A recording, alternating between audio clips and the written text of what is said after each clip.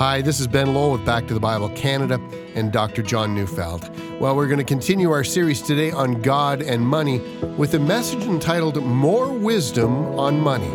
So let's join Dr. Neufeld now as we begin.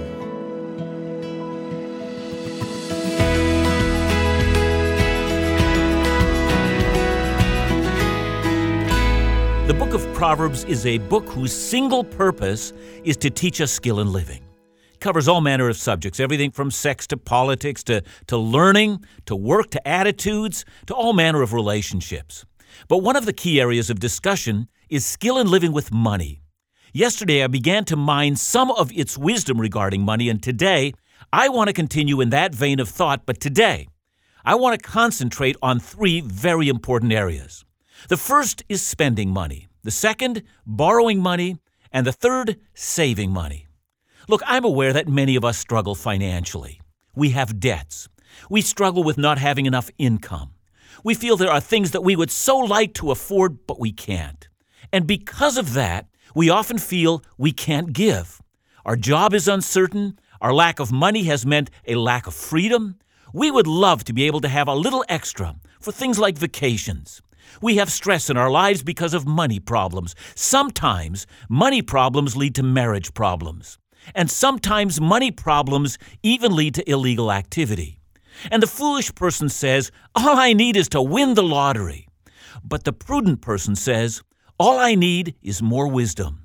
And God in the richness of His mercy has provided us with a book entitled Proverbs, intended to teach us wisdom. I'm reading Proverbs 3:13-18. Blessed is the one who finds wisdom and the one who gets understanding. For the gain from her is better than gain from silver, and her profit better than gold. She is more precious than jewels, and nothing you desire can compare with her. Long life is in her right hand. In her left hand are riches and honor. Her ways are ways of pleasantness, and all her paths are peace. She is a tree of life to those who lay hold of her. Those who hold her fast are called blessed.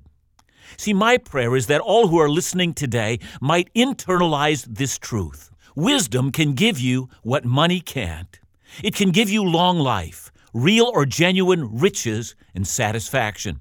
Wisdom by itself is far more valuable than money. See, I know some of you struggle to believe that.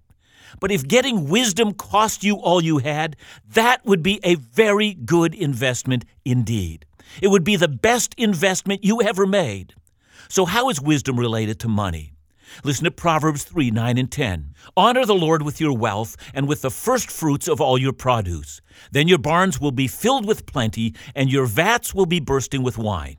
Let me leave the full meaning of first fruits to another time. But so we don't lose the idea, a first fruit is giving off the top and not off the bottom. Before I spend, I give. Before I save, I give. Before I do anything with my paycheck, I've already given a portion of what I have to the Lord. I'm not giving what's left over. I give before anything is left over. That's what first fruit giving means. Now, in this, there's a promise. Do that as a course of habit, as a discipline, and with this comes a promise. There will be enough, even more than enough. Now, this is not a magic formula, but first fruit giving sets the stage for everything that follows. And so today, I will talk about what follows. That is, after having given, what do we then do with our money? And then leaving my last address to the matter of giving. Let's talk about spending money. All of us know that how we spend money has everything in the world to do with the kind of lifestyle we want to live. And it's precisely in this area that we find our souls in peril. Proverbs 27, verse 20 is a passage I read yesterday, but let me read it again today. Sheol and Abaddon are never satisfied, and never satisfied are the eyes of man. Stop and think about that. No matter how much you get, it will never satisfy, but it will enlarge your capacity to want more. And so it will enlarge our appetite, but not satisfy our hunger. Think about that. You see, how many of us actually know how to differentiate between wants and needs? Just like the grave that never is satisfied with its victims, so are our desires. If I could only get, and then we fill in what that thing is, be it property or automobiles or a trip, financial independence at a level that makes me free. If only I could get that thing, well, then I'd be satisfied. But that's a delusion. For Christians, our satisfaction should be in God. Anything else is idolatry. Now, of course, what I'm saying doesn't preclude the joy of allowing ourselves the enjoyment of some things. But all wise Christians are aware of the cycle of ever-increasing wants that begin to consume us. When Paul in Philippians 4:13 said that he could do all things through Christ who strengthened him, he didn't mean that he could accomplish any goal that he set before himself. He meant specifically that he could live in contentment whether he was rich or poor, and that is the secret of godliness. So let's now examine how we spend money. First, there are the basics: food, shelter, and clothing. But as we all know, these items are far more than basic. I can choose to eat out a lot, and immediately the cost goes up. I can choose a house that contains a mortgage that consumes more than half of my salary. Now the costs of shelter, well, they're suffocating.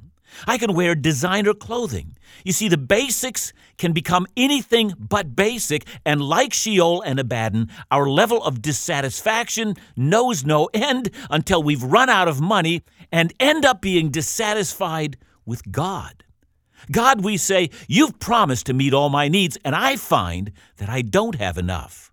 That's because our hearts are like Sheol. Of course, once we get beyond the basics and begin to desire all the latest electronic wizardry that our day has to offer, once you desire not just several weeks with a family, but a vacation to an exotic resort, once you desire expensive jewelry and more, you'll soon find yourself wishing that you had more money is surely required. So let me share a little secret. It comes from many places in the Bible, and you'd have to be blind or deaf not to hear it. For instance, Psalm 27, verse 4. One thing have I asked of the Lord, that I will seek after, that I may dwell in the house of the Lord all the days of my life, to gaze upon the beauty of the Lord, and to inquire in his temple. When David says one thing, he means that there is in him a desire that eclipses all other desires. It was Martin Luther who wrote, "Let goods and kindred go, this mortal life also." See, be wise like David and continually ask God that he would supplant all other desires with the desire to gaze on the loveliness of the Lord. Tell your soul, I'd be content with that. And when God becomes for you all that your soul longs for, we will be able to turn off the wanter, the continual desire of wanting more things, until your spending reflects that you've mastered the perpetual dissatisfaction within you, that you have become content in the Lord. Nothing of what I say will ever help. See, there are people who make $60,000 a year, and it's not enough. And if they make $100,000 a year, that too would not be enough. And when it grows to $200,000, that also would not be enough. They tell themselves that there is a time when it is enough, and they'll know when they get there, but in truth, there is no such place at all. Like Sheol and Abaddon, you will never have enough. See, all of this has nothing to do with money. It has to do with a soul that is not satisfied in God. Maybe you don't know it yet, but Jesus said it best in Matthew 6:24. You cannot serve God and money. You'll either serve one or you'll serve the other, but it's impossible to do both. Maybe you've been lying to yourself. You've been saying, I will do what Jesus says can't be done. I will serve both, but it's self-deception. You must come to the place where your desires are as David's, that I may gaze upon the beauty of the Lord. So at this point in time, we're ready to move from what we need to earn to the money we borrow. Let's talk about debt. According to the most recent data from the Bank of Canada, if we exclude the mortgages on our homes, the average Canadian now has a debt of $20,759. But another agency, TransUnion, estimates that number is higher at $21,686. And of that, the average Canadian has a credit card debt of almost $4,000. Furthermore, all indications show that that number is going up and not down. For a great many of us, it's not a matter of paying off the debt, it's a matter of managing the debt. If the interest rates spike, a great many Canadians are in trouble. Furthermore, the interest rates on credit cards, I always like to say, is high enough to put the loan sharks out of business. Does the Bible have something to say about debt? Well, yes, it does. Proverbs 22, verse 7. The rich rules over the poor, and the borrower is a slave of the lender. Do you want to be a slave? Then simply whip out that credit card and spend what you don't have.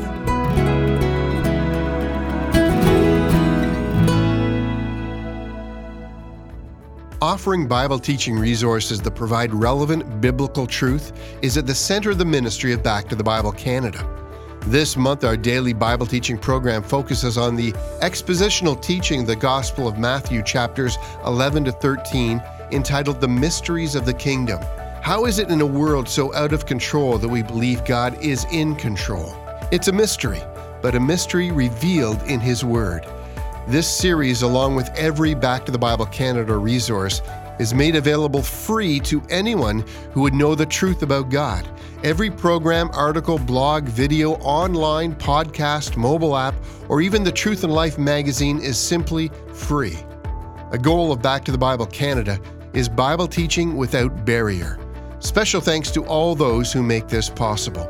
To know more or to partner with Back to the Bible Canada, call us at 1-800-663-2425 or visit backtothebible.ca.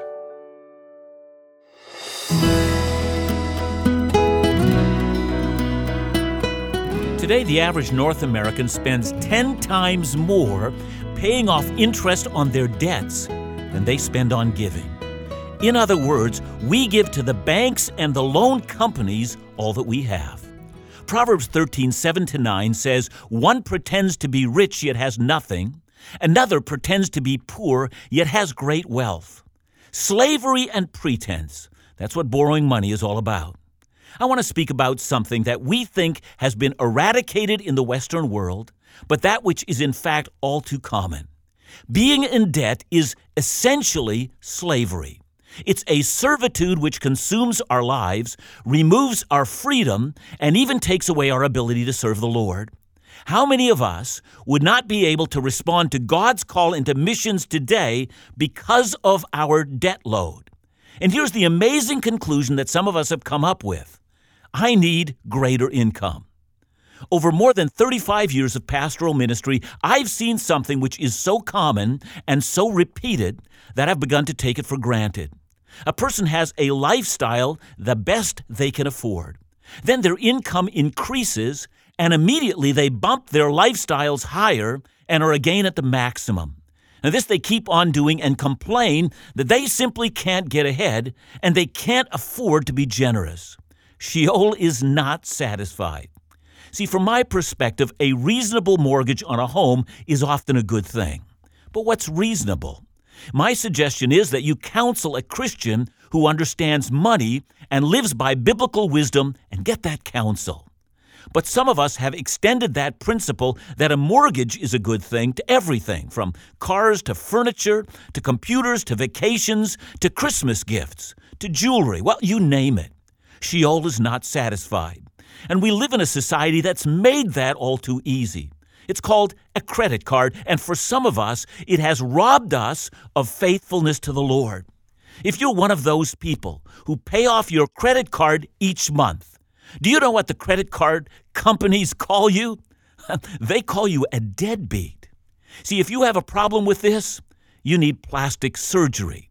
You need to cut up all of your plastic cards. Do it today. Even if you can pay off your card each month, card people will tell you that you will spend over 20% more if you use either a bank card or a credit card as opposed to cash. So I challenge you for about 6 months, decide to make only cash purchases, and you'll find yourself far more careful around money. Randy Alcorn has said something that each one of us should consider. Whenever we get into debt, we say 5 things to God. First, God, I need more than you've given me. Second, God, you failed to provide for my needs. Third, God, because of your failure, I'm forced to take matters into my own hands and entrust my future to the Visa company and not to you. And fourth, God, I know that my circumstances won't change in the future. My health and job and salary will always be the same as they are today. And fifth, God, you better not call me to do anything that involves a lower salary or increases my giving, because I can't. See, a great Christian, Cyprian of Carthage, who lived in the 200s, spoke well on this issue. He said their property held them in chains, chains which shackled their courage and choked their faith and hampered their judgment and throttled their souls. They think of themselves as owners, whereas it is they rather who are owned. Enslaved as they are to their own property, they are not the masters of their money, but the slaves. You see, Sheol enlarges its mouth. It's never satisfied. One of the keys to living victoriously with money is the ability to live modestly. Listen to 1 Timothy 6, verses 6 to 8. But godliness with contentment is great gain. For we brought nothing into the world, and we cannot take anything out of the world. But if we have food and clothing, with these we will be content. See, you might want to live in a house that you can afford. You might want to drive a car that you can afford, or you might take a bus. You know, if that means you're driving an older model rather than a newer one, well, be thankful. You might want to plan a family vacation in a tent. You might want to learn contentment. Colossians 3:5 calls covetousness, that is, desiring what we don't have, idolatry. Our world calls it a chance to use your line of credit, and you have to decide. Who do you think is right? And by the way, on student loans, I worked and took classes at a slower pace and graduated without a student loan. I know it's not always possible, but often I think it is. You see, I have 4 postgraduate degrees and never took a loan, and no sugar daddy paid for my schooling. Well, let's talk about the next item. Let's talk about saving money. Proverbs 13, verse 11 says, "Wealth gained hastily will dwindle, but whoever gathers little by little will increase it." There's so much more I could say here, but time limits. First of all, notice money is gathered little by little. See, a recent study found that among lottery winners, that 6 months later, their happiness level was about the same as someone in a wheelchair. Listen, if you play the lottery, there are 2 tragedies. One is not to win, and that'll be the majority of us. If you play the lottery, what do you do to yourself? Well, take 2 $20 bills and flush them down the toilet. How does that feel? And if you still don't get what I'm getting at, repeat the same process over and over again until you get the idea. But here's a second tragedy. According to all the studies, it's greater than the first. The people who win are almost all in horrible shape, and the suicide rate is high. So what should you do? Well, first, save your money, but don't hoard it. Ah, yes, the greedy miser. But where's the line between them? Well, first of all, some of you are looking to be so well taken care of that you know that you'll never have to trust the Lord to supply. How tragic. Second, you should seek no more than what you need. Some of you will pile up money for a lifetime, and someone else is going to get it. I mean, why are you doing that? So what's your goal with your money? Are you ready? Here's the biblical goal for your money. Aim to give it all away, because you're going to do that anyway. 1 Timothy 6, verse 7 says, "We brought nothing into the world, and we cannot take anything out of the world." How many of you have ever seen a U-Haul attached to a hearse? Never. The very second you breathe your last breath, you are bereft of all your wealth. You are at that moment as poor as the most destitute man or woman on the earth. If you have not built wealth in eternity through your generosity, you have nothing. And so what should you do with your savings? Save as much as you need to live modestly, and then give it all away. Now, I know. Some of us are looking to make our children rich when we die. You know, we love to quote Proverbs 12, verse 22. "A good man leaves an inheritance for his children's children." But I fear we've taken that verse out of context. People did not have the kind of bank account that we have in those days. Their wealth was taken up in land and in cattle. So what would you give your children and their children was a means of livelihood, a way for them to be productive.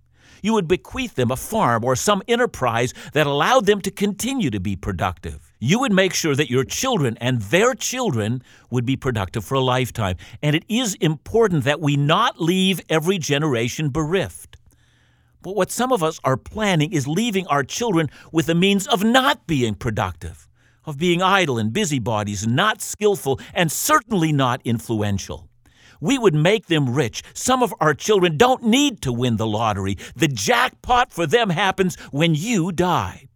And then, with your wealth, you will sink them into ruin and disobedience, and some will wander from the Lord because of that. See, I think helping our children with modest amounts will give them a measure of freedom, and that's good. But I've had conversations with children who threaten their parents for the money. And I've had conversations with parents worried about the great amount of money that they're going to leave to their kids. Here's a question. Why are you not giving your money away to the work of the Lord? Remember what we've been saying all week? The very first, most important lesson of all is simply this: the money is not yours. You should aim to die broke. Explain to your children that you will be there and give them the ability to choose between right and wrong, to trust in the Lord, to get a career that will match their gifts, and to help them impact a nation for Christ. You might even help them get over some financial humps, but that your money is actually God's money. And by the time you die, all will have been given to the Master, invested in His work. Nothing will be left but enough for a box to put you into the ground. And then you're going to go home to the riches that you have been saving for in heaven. Can you live that way? John, as we were talking off the air, there's a whole lot of things that are conjured up, a whole lot of questions. But as I was thinking about it, our whole trust in money, our whole drive towards money, we have a tendency that when we actually get money, that all our other priorities sort of fall to the wayside. I've been telling you that I have a pet peeve, and maybe I'm going to express it right now. All those years as a pastor, I saw something with alarming regularity. I saw people who, when they finally got enough to retire, just dropped out. Before that moment, they're involved in, Sunday school, greeting people. They were in discipleship groups, all sorts of stuff that people do to minister. And the minute they retired, they were gone. They were in the Sunshine States. Nothing wrong with that, but I could never count on them ever again. And I saw that the money had taken away the heart from ministry. And you've got to ask yourself, man, if money has done that, don't you see what an alarming danger that kind of money can be? Fascinating thing is, all sorts of people will say, money won't harm me, it'll harm other people, but never me. Are we so sure that's true? That's a great word. Thanks so much, John. Back to the Bible Canada, leading you forward in your walk with Jesus every day.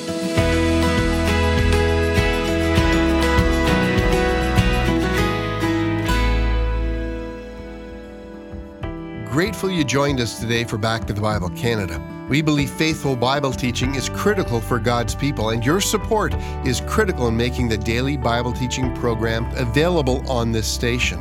We do know, though, that there are times when it's not possible to listen on the radio. So for your convenience, we provide a number of free listening options. Listen online at backtothebible.ca. Sign up for the daily podcast, subscribe for the free mobile app, or check out the weekly Truth in Life Today video broadcast on the Back to the Bible Canada YouTube channel. Just a few of the free Bible teaching opportunities available for Canadians and around the globe, but only available because of the passion and generosity of so many across this country. Thanks for all you do. Call us today with your support or for ministry information at 1-800-663-2425 or visit backtothebible.ca.